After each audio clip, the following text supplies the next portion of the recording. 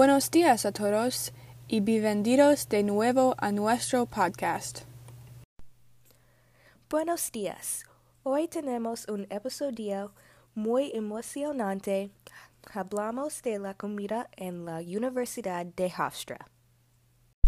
Sí, vamos a hablar sobre la mejor y la peor comida que esta escuela tiene para ofrecer.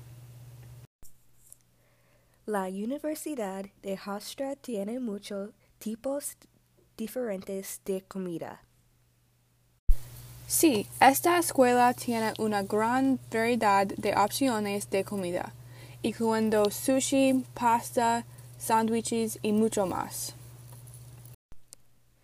Hay muchas opciones, pero ¿cuál es tu lugar favorito para comer Sierra? Me gusta mucho la comida de la Universidad de Hofstra. Mis lugares favoritos dependen de la comida que está comiendo. Estoy de acuerdo, pero me gusta la comida en el centro de estudiantes más que en cualquier otro lugar del campus. En mi opinión, los huevos en el centro de estudiantes son mejores que los huevos en el Netherlands Core, pero el Netherlands Core tiene muy buenos panqueques. Bits and Bites hacen mejores hamburguesas que el centro de estudiantes, pero no tienen todas las mismas opciones que en el centro de estudiantes. Definitivamente estoy de acuerdo. El centro de estudiantes tiene muchas opciones de comida. ¿Cuál es tu lugar favorito para almorzar en la Universidad de Hofstra? ¿Y hay algún lugar donde no te guste la comida? Mi lugar favorito para almorzar es Freshens porque la comida tiene más sabor y es saludable. El lugar donde no me gustan las opciones de comida es The Netherlands Core, porque es sosa lo único que me gusta comer allí son los pancakes. ¿Y usted? Mi lugar favorito es comer en la Universidad de Hofstra es Bits and Bites. Me encantan los batidos de fruta que tienen. También, en mi opinión, creo que Hafusa es el peor lugar para comer en esta escuela. Sí, estoy de acuerdo en que HofUSA es el peor lugar para comer en la Universidad de Hofstra, pero creo que Revolution Noodle es mejor que Bits and Bites. Oh sí, me encanta el sushi y los fideos que hacen. Los chefs también son muy amables. Pero estoy de acuerdo contigo, Bits and Bites y Revolution Noodle son dos de los mejores lugares para comer en la Universidad de Hofstra.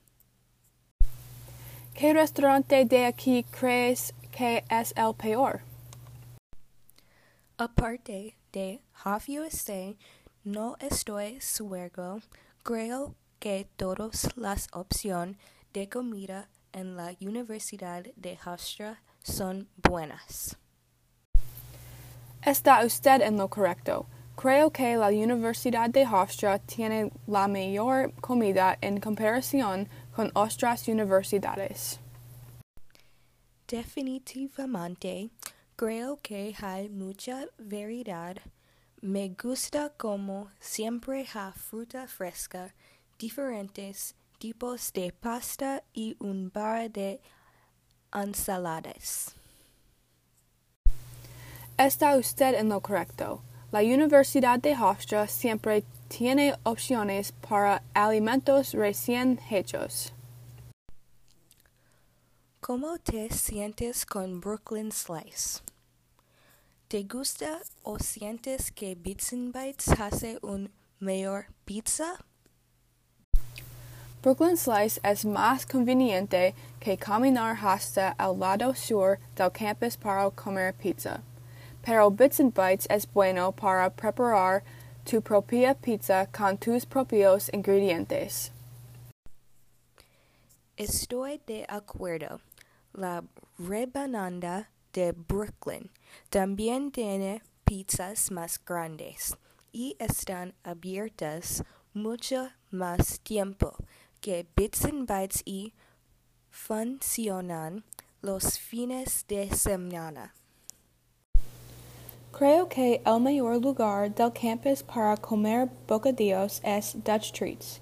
Tienen muchas opciones, incluyendo otras golosinas y picadoras de pizzas también. Sierra, ¿qué lugar del campus tiene las mejores opciones de bocadillos?